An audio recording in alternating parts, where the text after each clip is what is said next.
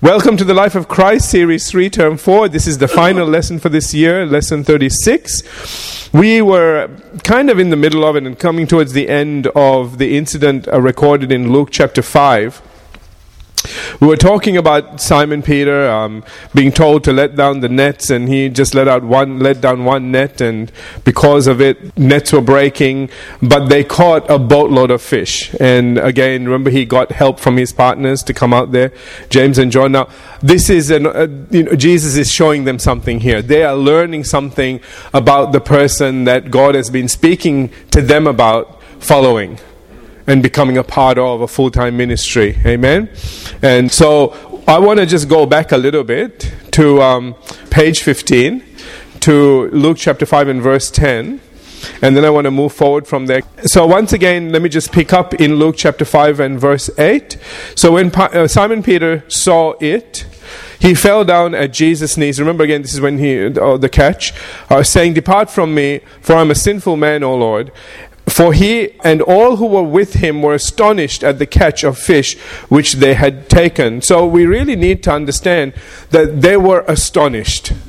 That was something that marked their life and their thinking. Amen. You know how there are things in your life where it just, it has an impact on you.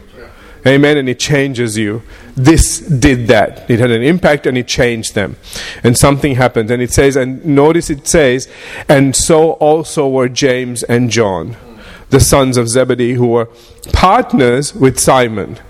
All right. So Peter, now again, as I said before, he understands the extent of his sin because he realizes who Jesus is. He realizes that this could not have happened. This was an absolute miracle. It's one thing to catch a few fish and, have some for the day, but to catch this much, to where two boats are almost sinking, that's something else. And so he realizes this is God. This is the Messiah. And all of the things, all the attitudes he's had, come on, we're the same way, aren't we? Okay?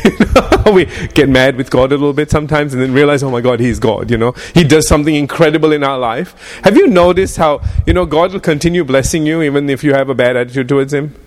I've just noticed that. And that's the reason why I've just decided never to have one. Because less repenting later on. Can I just say that? Okay? I've just come to that conclusion.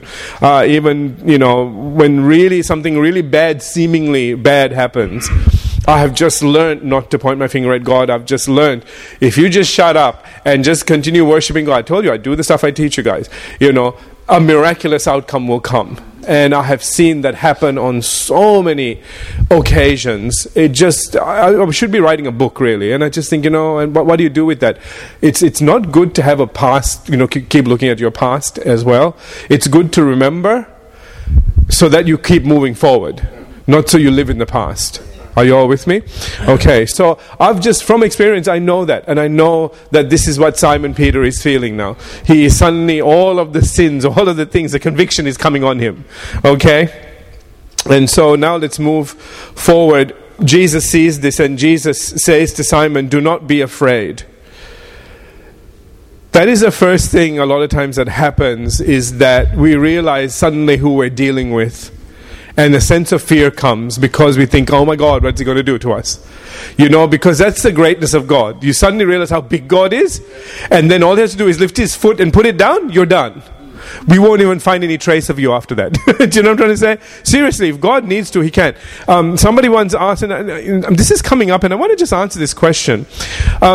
Somebody once, asked me, how come there are some very ungodly people living a long time? Where some godly people are taken out early in their life. What's the deal with that? Can I just answer this without sort of, giving you just a short answer, and this is the answer to everything? It's not, okay? But let me just give you something that, at one point in time I asked the Lord that question, and He gave me this answer. He said, you need to understand. Now, there is a place for faith. There is a place you lay hands on the sick and recover. There is a place where more than conquerors and everything else. We shouldn't be going before our time. Can I just say that right up front? Okay, we shouldn't be, all right? It's just a lack of, the body of Christ still doesn't know where it's at. She doesn't know her power still, okay? But the question then, so that's to do with the believers, all right? So, but what about those people that are unbelievers that live a long time? You just think, why didn't God just wipe them off? I want you to think about it in terms of eternity. A lot of times we don't realize that there's somebody's praying for that person. That's true. That they come to their senses. See, we always miss that aspect. We always miss the fact that there are people out there that are praying for some of the worst people on this planet. All right? And you know what? The thing is, we need to realize once they die, that's the end for them. When you go to hell, it's not, it's not just a holding place for a little while. It's hell. Do you know what I'm trying to say? A Christian dies, they go into paradise. They go to heaven. It's a good place to go to. Nobody wants to come back. Okay? So when we raise people from the dead, they come back a little cranky. Okay? Because it's a better place. You all know what I'm trying to say? Okay? But the thing is that if any person that is not saved dies, they want to come back. They want you to raise them back from the dead because they suddenly realize they made a huge mistake. Amen. One of the things that somebody said that that there had been. I always take it with a grain of sand when you hear people going to heaven and hell and everything. Okay, I always do. Just know that as I'm giving you stories. Okay, but I think sometimes it's just interesting. Some of the things they come back with. This person was sort of had been taken to hell again. Grain of salt. Okay, but they said everybody down there is saying, "Don't come here. Don't come here." This is a place that there's no hope. There is absolutely no... Isn't that interesting? There is no hope. There is no hope for salvation down there. There is no hope that things will ever get better. There's just no hope. Isn't that incredible? So that's really interesting. And so when you look at it in terms of, sometimes there's the nasty people that are just living and living and living. I think there might be some, granddaughter or daughter or somebody out there praying for them. And saying, please God, let them live long enough to know you. But it's still their will. And you can keep him alive only so long while they're causing havoc. Okay? And grief to all sorts of other people. But always see that side of things as well. Rather than see how come God isn't just taking them out. Remember the Bible says that God is long-suffering. Why? Because he wants everybody to be saved. And we really need to take that to heart. Amen? So like I said, it's not the answer to everything, but sometimes I think we forget there are Christians praying for non-Christians. And God needs to answer those prayers too. And so he'll just keep some stinker alive, okay, that might be causing you all kinds of grief, because once their life comes to an end, it's over. There's no more redemption on that one. Yeah? Okay. All right, just want to share that with you. All right, moving on. So again, Jesus says, do not be afraid. From now on, he says, you will catch men. And again, from the original, he says, and for life. In other words, Peter's profession was about to change from catching fish and bringing death to them to catching men and bringing eternal life to them. That's what happens for you too. Whatever job you are doing, when the time comes and you lead somebody to Christ, and don't ever make that a big deal. Don't ever make that something that's really religious. I do it in ways that sometimes people don't even know they got, they've received the Lord, okay? Even just recently, I was wanting to pray for someone and the Lord said they need to get saved first. I said, I don't know if they're up for that. And he said, no, they're ready. He said, ask permission and go from there. So I did. I asked the person permission. I said, is it okay? I said, I really want to pray for you and I need to pray certain things for you, but I know there's a limitation. And I said, are you okay to say this prayer? And I didn't make it a huge prayer. Oh God, forgive me of all my sins. I'm a sinner. Drag me through. Forget about all of that. Okay, none of that stuff. I just said, you know what? Jesus needs to be Lord over this so that he can look after this. So we need to do that first. Is that okay? You ask the right question. People will give the right answer. And this individual said, yeah, absolutely, okay. I said, fine, let's do that. So I said, repeat after me. And I said, Jesus, I make you Lord over me and my situation. And the person said it. And then we went on. And the person is doing really well now. Just so you know. Anyway, okay? Just took care of all kinds of things. And praise God, you know. But the thing is that, again, it's not a big deal. See where the need is. Deal with it. Remember, this is reality. This is not religion. Okay? And you need to know that you are, restricted. It's not a good word, but, it's difficult for you to pray when somebody doesn't know the Lord. And you're asking Him to help them. Can I get a little amen on that one? Okay. So you just kind of need to just have that, kind of like, just like when somebody says, I want to give you all these discounts, but you need to be a member of this club before you can receive all the discounts. Could you sign here and do that? They'll go, yeah, sure. If we're getting benefits, we'll sign anything. If they're getting benefits, they'll say anything. We just need to be smart about this because, we're going to, as people start coming to church, I don't want to get religious when I lead them to the Lord. I will not. Okay, it'll be just bang, just very quickly, what do you need? This is what you need to do. If I know they're not saved, they need to get saved. It's not a big deal. You just need Jesus in your life. He needs to be Lord. Then He can be Lord over the situation. Then He'll get taken care of. Are we good with that? Yes, we're good. Let's move on. End of story. Okay? Okay. All right. The Spirit-filled Bible says that the Greek word for catch means to capture alive. And its tense suggests continuous action.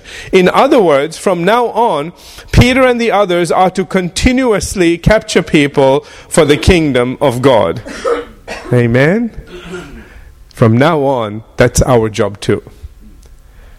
Capture people, their attention, their heart. Amen? So that we can be a blessing to them. This isn't about us having another notch on our belt. This is about rescue. This is about getting them to a place where they can be blessed. Isn't that why we're doing this? Amen? Amen. All right.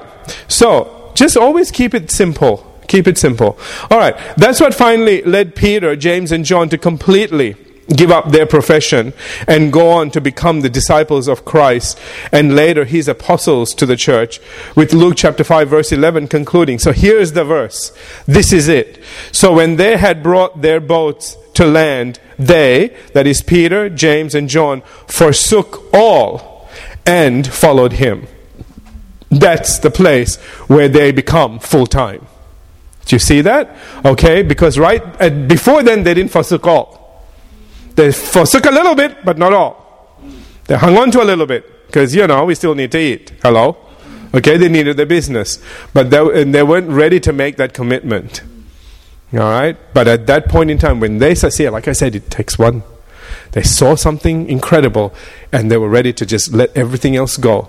If He can do this, then He can look after us. Get it? Okay. That also means that Peter would have left his wife and home for an extended period of time. Now, he didn't divorce her. Okay, and when you go into ministry, you can't become neglectful of your duties either, because God will hold you responsible for the people that He has put under your charge, so to speak. Okay, and that's not just for the men, that's for the ladies too. Okay, both are to look after the family. Amen? And yeah. Anyway, all right. I want to start preaching the equality series, but I won't. All right. Again, it means that Peter would have left his wife and home for an extended period of time as they went into the different cities, based on Jesus' statement in Luke 4:43, where He said again, I must preach the kingdom of God to the other cities also, because for this purpose I have been sent. All right, and as to the miraculous catch they had that day, with all the people that were watching what transpired, it is very possible that a lot more happened in the days following than we could ever imagine, and that we'll only find out when we get to heaven. Amen? Now, I don't know if I want to go on to this. Let me introduce this, because I've got about 2 minutes left. Okay, because I did go well over the first session, so you guys won't have to sit in for too much in the second. This is where we're going to pick up next year. Hallelujah. This is getting powerful now, okay? So now he's got his little group of disciples that are full-time. We still haven't got the 12 yet. That's still to come.